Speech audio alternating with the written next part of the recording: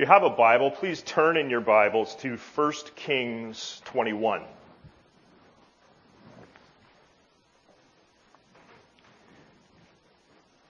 In 1 Kings 21, we have the story of King Ahab and his lovely wife, Jezebel, callously taking the field that belonged to Naboth. Now, many of us will know this story. What happens in the story is that King Ahab covets the field that belonged to his neighbor Naboth. But when Naboth refuses to give Ahab the field, Ahab then proceeds to really pout about it until his wife Jezebel comes along. In verse 5, Jezebel has a plan. And central to the plan of Jezebel, we need to notice in verse 10, is the use of false testimony. Jezebel arranges for a false charge to be brought against Naboth, namely that Naboth had cursed both God and the king, so that Naboth would then be stoned to death, and Ahab and Jezebel could then seize his field. And that is precisely what happens. Verse 13 reports that in keeping with Jezebel's plan, the false testimony was brought against Naboth, and for the false charge of blasphemy, Naboth was put to death, and the royal couple got what they wanted. They got the field of Naboth. Now, friends, by my count, Ahab and Jezebel broke at least 4 of the 10 words here, possibly more, but at least 4. They coveted the field in violation of the 10th word. They essentially stole the field in violation of the 8th word. They also murdered Naboth, breaking the 6th word, and they bore false witness against him, which is a violation of the 9th word. And the 9th word is the one we are exploring this morning. You shall not bear false witness against your neighbor. To quote Mark Rooker, the incident of Naboth's vineyard illustrates the serious nature of false testimony as well as its potentially tragic results. Yes, because of the use of false testimony against him, Naboth ended up losing what? He ended up losing both his property and his life. The seriousness of false testimony. You shall not bear false witness against your neighbor. Now, we begin our exploration of this 9th word by pointing out that it has both a narrow application and a wider application. A narrow application and a wider application. The narrow application of the 9th word has to do with legal testimony.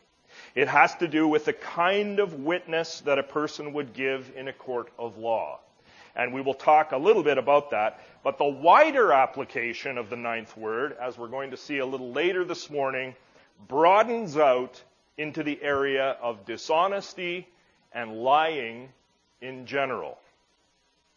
But before we even get to those 2 applications of the commandment, we want to set the stage with just a brief meditation on the nature of the God who issued the 9th word.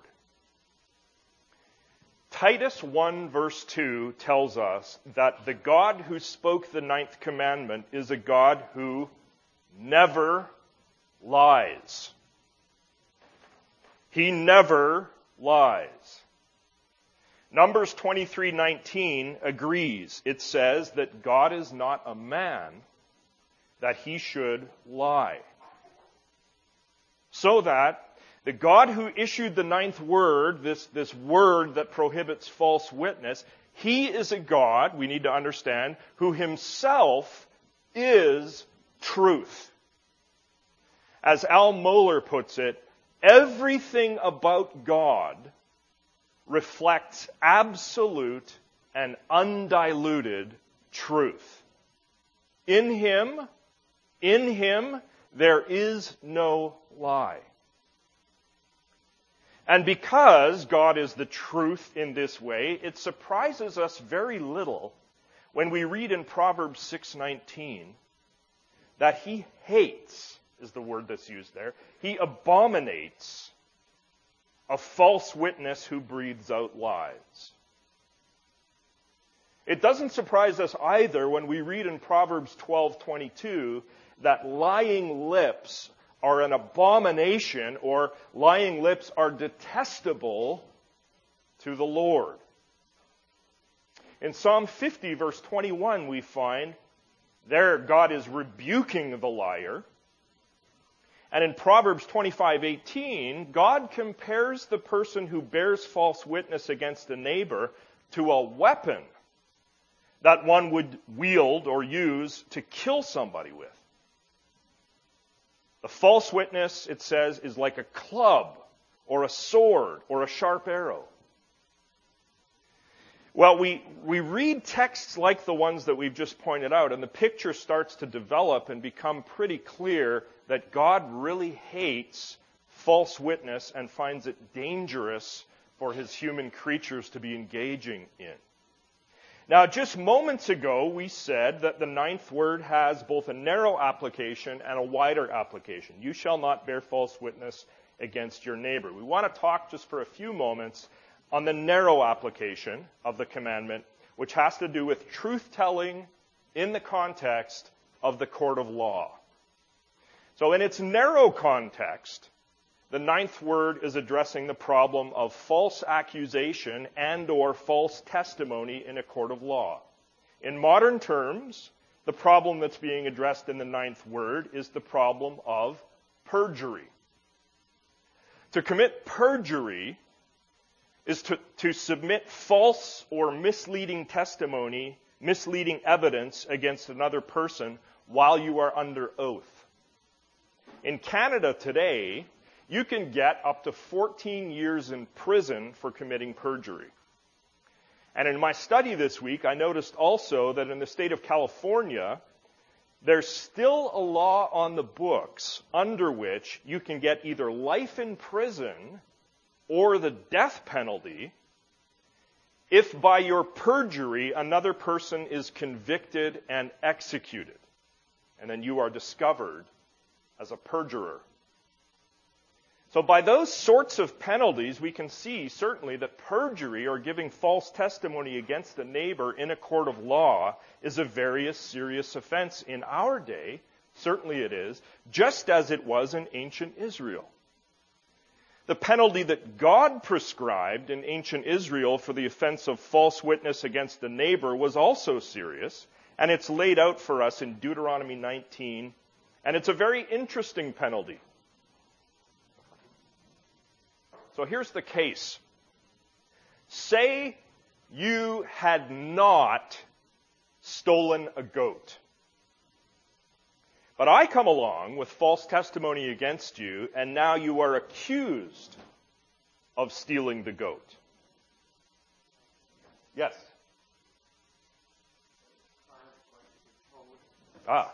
Very important. Jace, yep. Okay.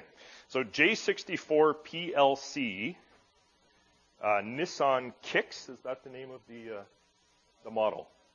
A white Nissan Kicks. It's to be towed unless it's moved. J64 PLC. I see nobody moving.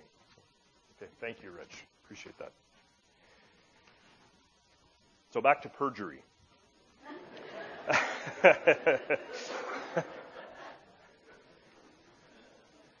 So you have not stolen a goat. But I come along with false testimony, and now you are accused of stealing the goat. If I am found out, so if it comes to light that I am committing perjury, giving false testimony against you to get you into a heap of legal trouble, then the penalty for me, for my perjury, would be that I have to come up with a goat or the money that it costs to buy a goat. I would have to, in real life, I would have to give what I am falsely accusing you of taking. In the words of David Baker, if the witness proves to be false, he suffers the punishment the accused would have suffered if proved guilty. That's the penalty in Deuteronomy 19, and it's very fascinating. And according to that same Deuteronomy text, the effect that this punishment was to have was to both cleanse the community of evil and to act also as a deterrent to others who might be considering offering false testimony. So from this we understand, as we read this text, we understand that God takes false testimony against a neighbor very seriously. God takes very seriously the things that go on in a legal setting. Lying in the setting of the court can be an incredibly costly thing. Potentially, a lying witness can cost someone his or her life, as was the case with Naboth.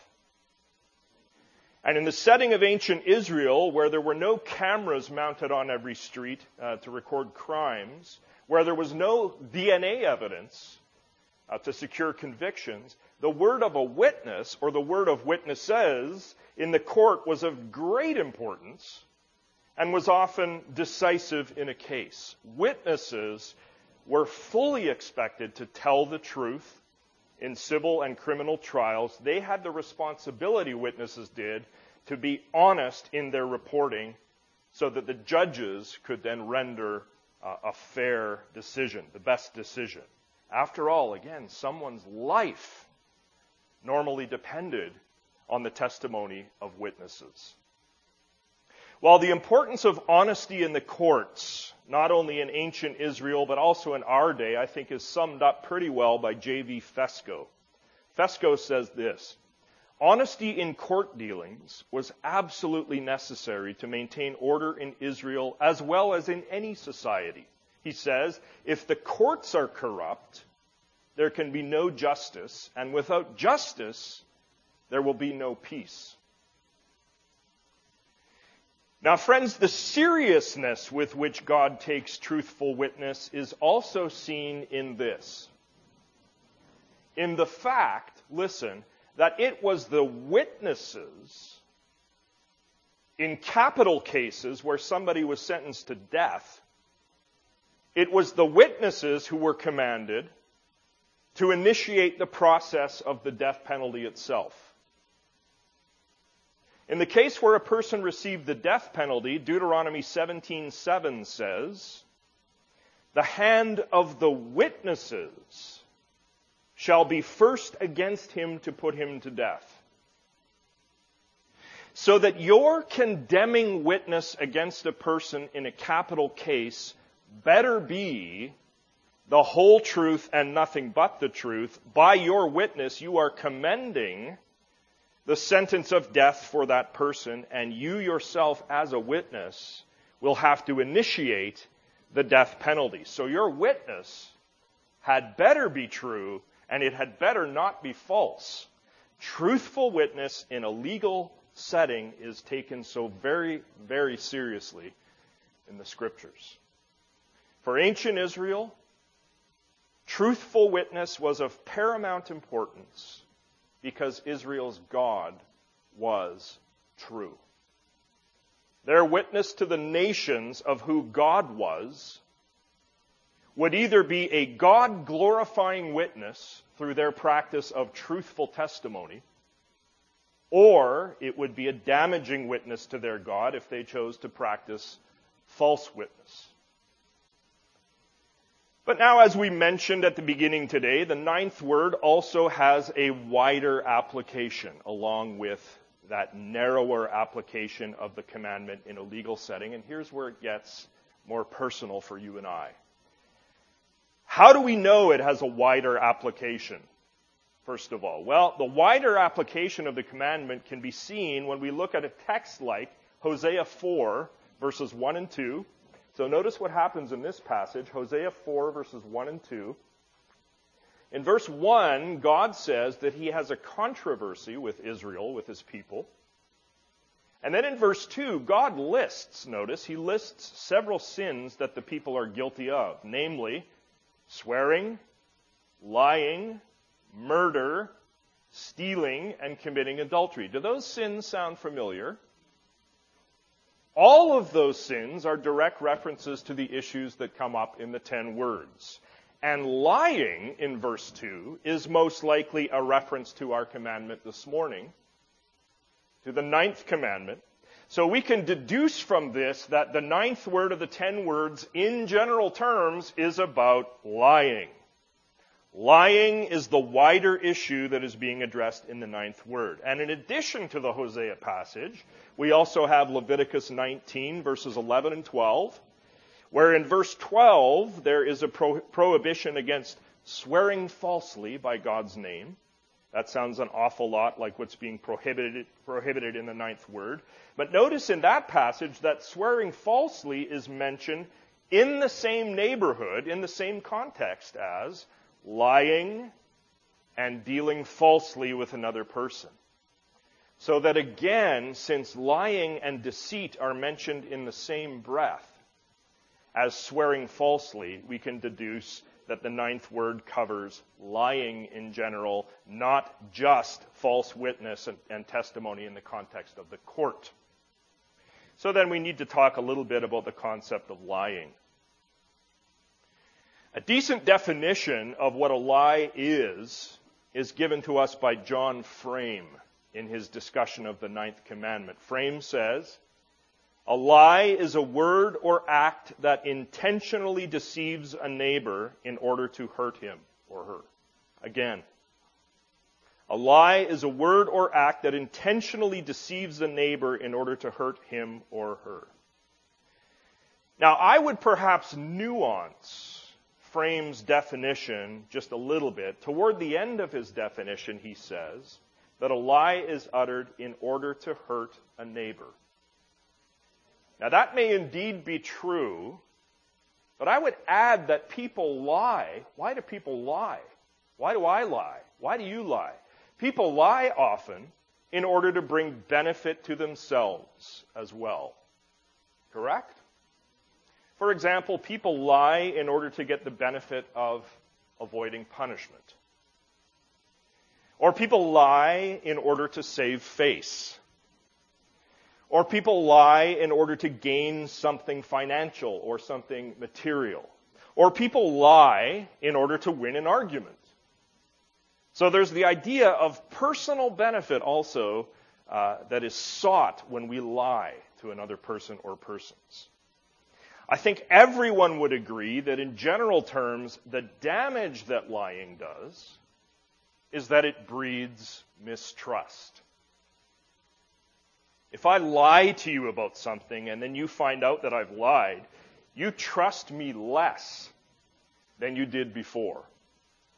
If the courts are known to have a hard time weeding out false witnesses, if the courts become places that are known to be places where there's lots of lying that's taking place, then our trust in the whole justice system is greatly diminished. Lying breeds mistrust amongst people. So the 9th word prohibits lying. You shall not bear false witness against your neighbor. False witness breeds mistrust. But now, friends, a very interesting question for us to grapple with this morning, as we consider the 9th word, is this question. What exactly constitutes a lie? Or another way to ask the question is, are there some situations where deception is okay, where it's permitted? Think about this with me. If you came to church this morning and as you took your coat off, you said to me, "Oh, Pastor, it took me forever to get here this morning because of the traffic." Should I, in that moment, charge you with breaking the 9th commandment? Because after all, technically speaking, it did not take you forever to get to church. It may have taken you longer than normal, but certainly not forever. And when you said forever, well, technically you told an untruth. Well, I think that most of us would agree that it would be complete nonsense for me to charge you with lying in that instance, because we use those kinds of hyperbolic conventions in our speech all the time, and it's accepted by everybody as being completely normal and being completely okay. Again, our question, what precisely constitutes a lie? Is it a completely black and white matter, or are there some gray areas? What about this situation? You go on a 2-day vacation and you leave the lights on in your home to deceive people into thinking that someone is home when actually there's nobody home. Does that classify as breaking the 9th commandment? Presenting something untrue as if it were true. Again, I trust that all of us would agree that it is advisable, in fact, to leave a light on in your house while you're away to make it look like somebody's home. Otherwise, somebody's going to come in and break another commandment by stealing, right? So the point is, we start to see that maybe deception in certain circumstances is allowed, and dare I say, even advisable. Other examples. If you go to see an action movie and there's tons of CGI, computer-generated special effects, are you going to walk out of the theater in that moment in a huff, mumbling about how the movie producer broke the 9th commandment by deceiving you into thinking that the explosions and alien creatures were real, when in fact they were not? Well, of course you're not going to do that, right? Everybody expects that particular sort of deception when they see an action movie. It is completely acceptable. Or how about when you play football? If you play football. Not everybody plays football. But if you play football, you run a quarterback sneak or a fake handoff. The offense purposely tries to deceive the other team's defense. Or hockey. You have a breakaway and you make it look as if you're going to shoot with the forehand, and the last second you shoot with the backhand in an effort to try and score. Or baseball, stealing bases. Are these things considered to be a breaking of the 9th commandment? Again, most of us would say no. In sports and in board games, chess, deception is part of the game, right? It is expected, it is conventional, it is part of the fun. The question we're getting at here has to do with the parameters of the 9th commandment. Is deception ever allowed? Is it sometimes acceptable? As we've seen here, perhaps the answer is yes, it is sometimes allowed. Deception in some circumstances gets a pass, but only in certain circumstances. The general rule, and this is important, the general rule remains: we must seek to be keepers of the 9th word, even if we admit some exceptions in life where deception is acceptable. Now, what gets really interesting is when we turn to the pages of Scripture and we see in several places that deception is not only practiced by the people in the Bible, it also is not condemned by God or by the person who's narrating the story. In fact, sometimes the deceitful conduct of people is commended. And sometimes God Himself, God Himself authorizes the deception that people practice. I'll give you 7 different examples. Originally in this sermon I had about 12, but I thought, no, it's too long, so I whittled it down. So in Exodus 1, the Hebrew midwives refused to obey the order of Pharaoh, and in the process they mislead Pharaoh. And significantly, in Exodus 1:20, which follows on the heels of that incident, it says that God dealt well with those deceitful midwives. Second example, in Joshua 2, the prostitute Rahab not only conceals the spies, she also lies to the posse who had come after the spies.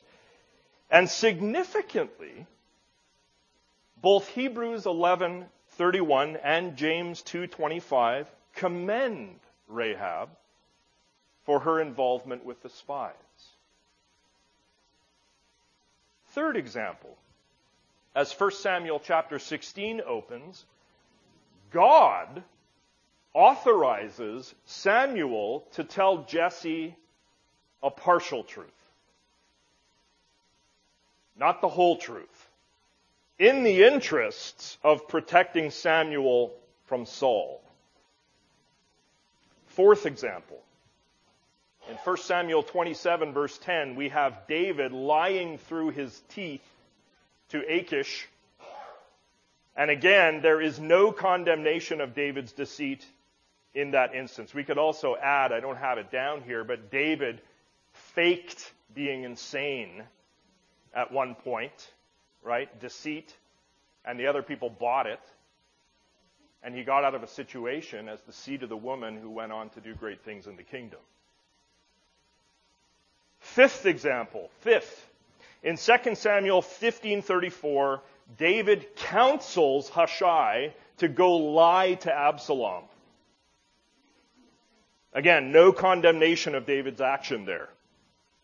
Sixth, in 2 Kings 22, verses 19 through 23, this is an interesting one, friends. God authorizes a lying spirit to be sent to Ahab. And then the seventh and final example is in the New Testament in 2 Thessalonians 2:11, where God sends a powerful delusion so that his enemies will believe a lie. So what do we do with all these texts? And again, there are several more that I didn't mention. All these texts where people practice deception and are sometimes commended for it, while at the same time we have the 9th commandment, you shall not bear false witness against your neighbor. What do we do? Well, the first thing to say is this. On December 6th, 1941, which was the day before the attack on Pearl Harbor, did the Japanese Air Force make sure to contact the Americans and say, oh, by the way, we're planning to launch a major attack on you tomorrow at Pearl Harbor. You might want to prepare for it. Of course they didn't do that because it was wartime. In wartime, you bank on your ability to launch surprise offensives. And you bank on your ability to outwit your opponent. And you bank on your ability, in many cases, to deceive your opponent. In wartime, it would make no sense to tell the truth to your opponent. You would lose the war. Well, friends, in every single example from the Bible that we just gave, it was wartime. In Exodus chapter 1, in that example, Pharaoh was the enemy of God's people, warring against God's people, and the Hebrew midwives deceived that enemy, and so they should have, because it was wartime. Rahab hid the spies from the enemy king of Jericho and lied to his henchmen, and so she should have, because it was wartime.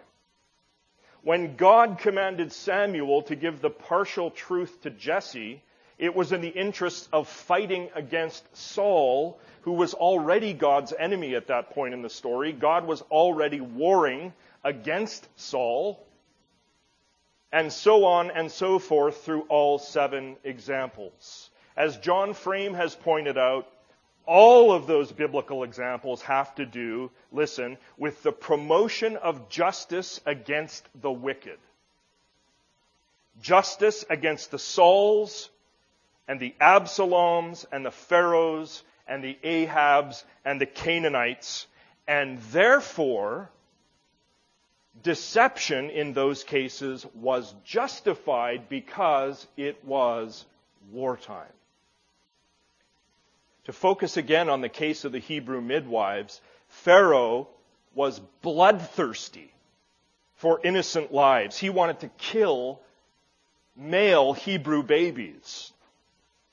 The deception that the midwives practiced against him in that situation was certainly justified. Now, if we want to say that, well, even so, the midwives broke the 9th word by deceiving Pharaoh, then we must also say, yes, but the higher law that they obeyed was life and love concerning the babies.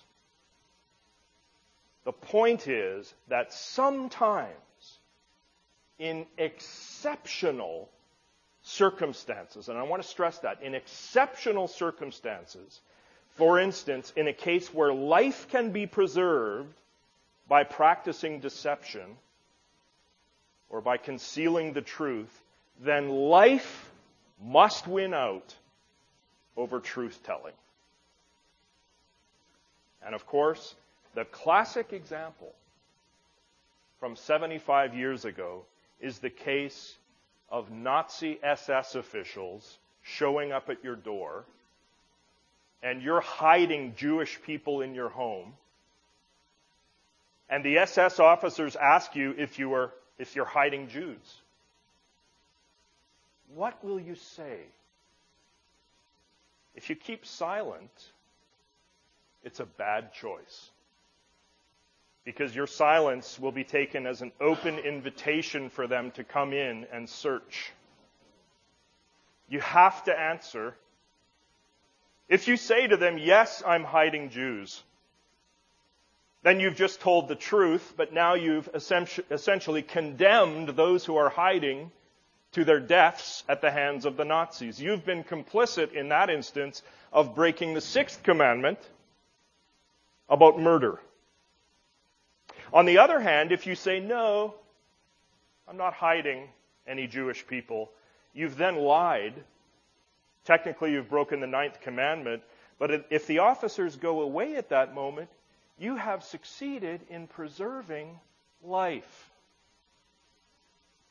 I think, and I'm certainly not alone in this conclusion, I think that in that particular situation, the obligation of the Christian would be to lie to the SS officers. Why? Because the preservation of life wins out in that particular circumstance over truth-telling.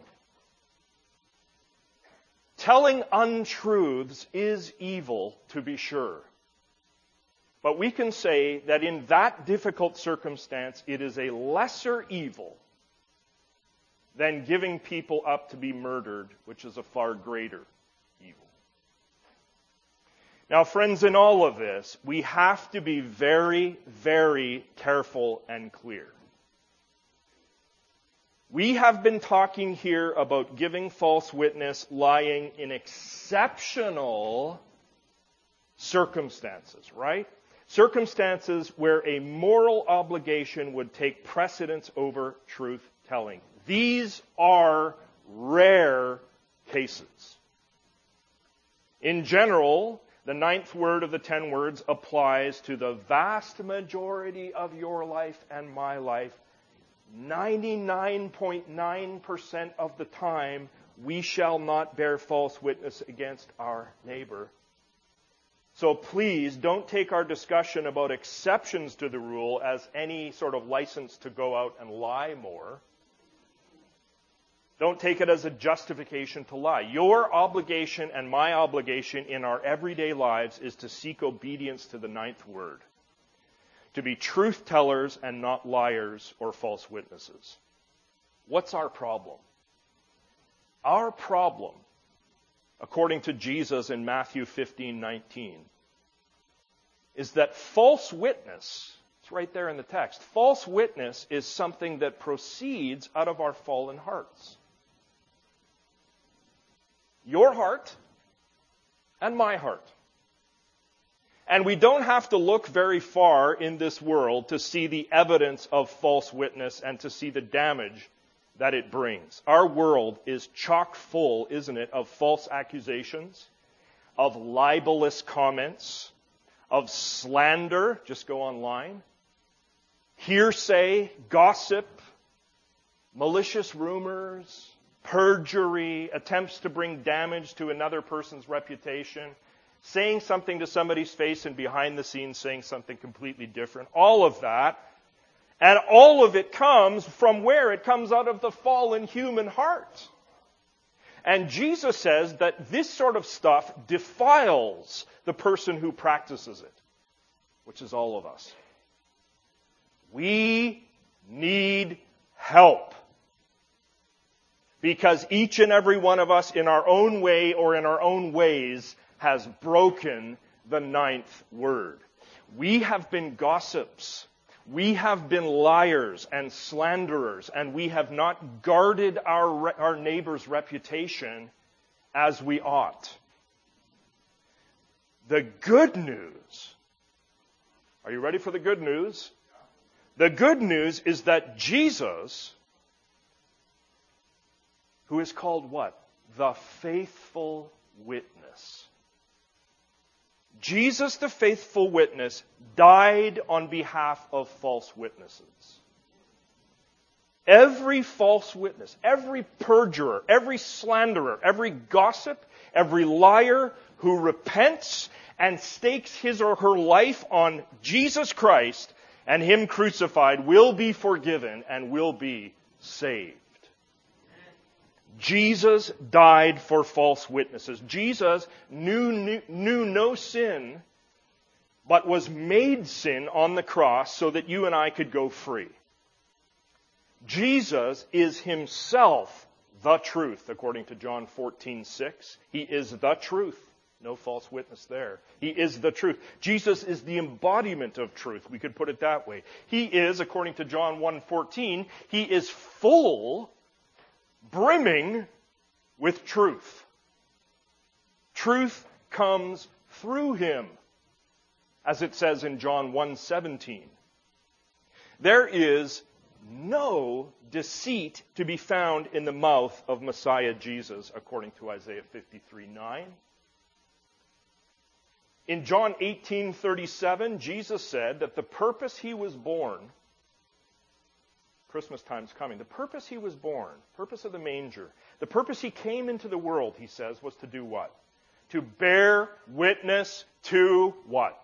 The truth. Revelation 1:5 is where we have Him called the faithful witness. With Jesus, friends, we are dealing with the only human being who perfectly, utterly kept the ninth word. And the righteousness of Jesus given to the believer is what God sees when He looks on the believer.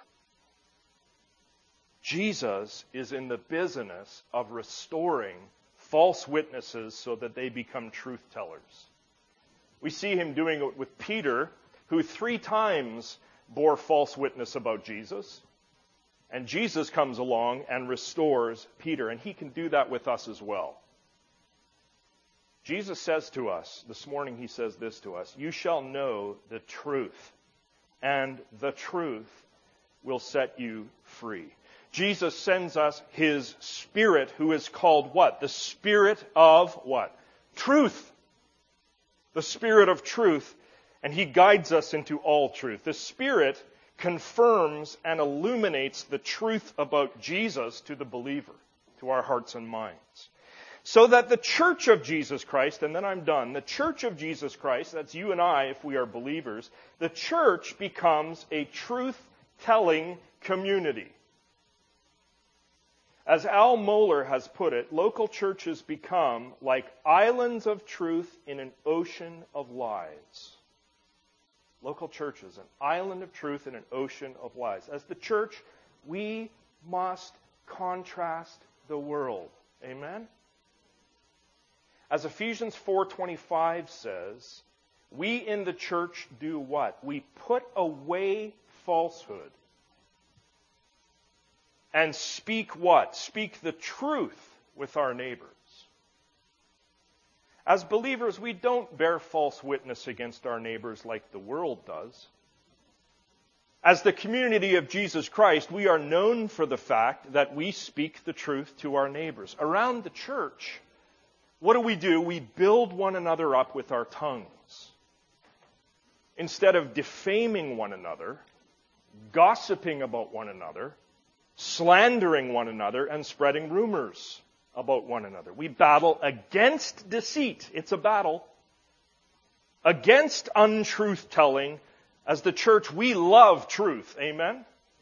We love truth. We uphold the truth. We witness to the truth of Jesus. Jesus, who is the truth, calls the church His witnesses.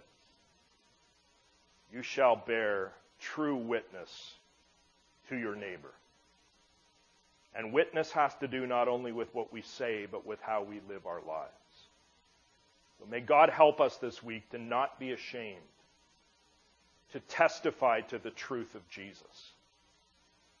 May we be true witnesses to His faithfulness, to His goodness, to His saving power, to His strength. And may God lead us not into the temptations of Satan, who is the ultimate false witness and the father of lies. Amen. Let's pray.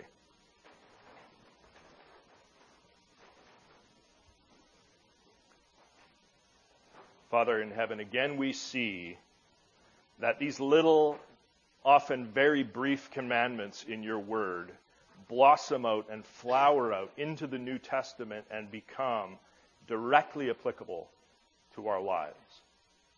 We thank you that your Spirit has been here with us this morning, speaking to us, grabbing our shoulders, redirecting us, counseling us.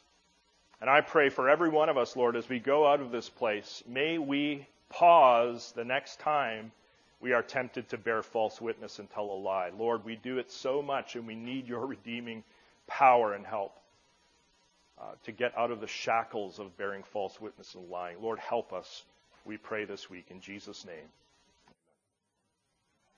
May God's grace and mercy follow you wherever you go and whatever you do.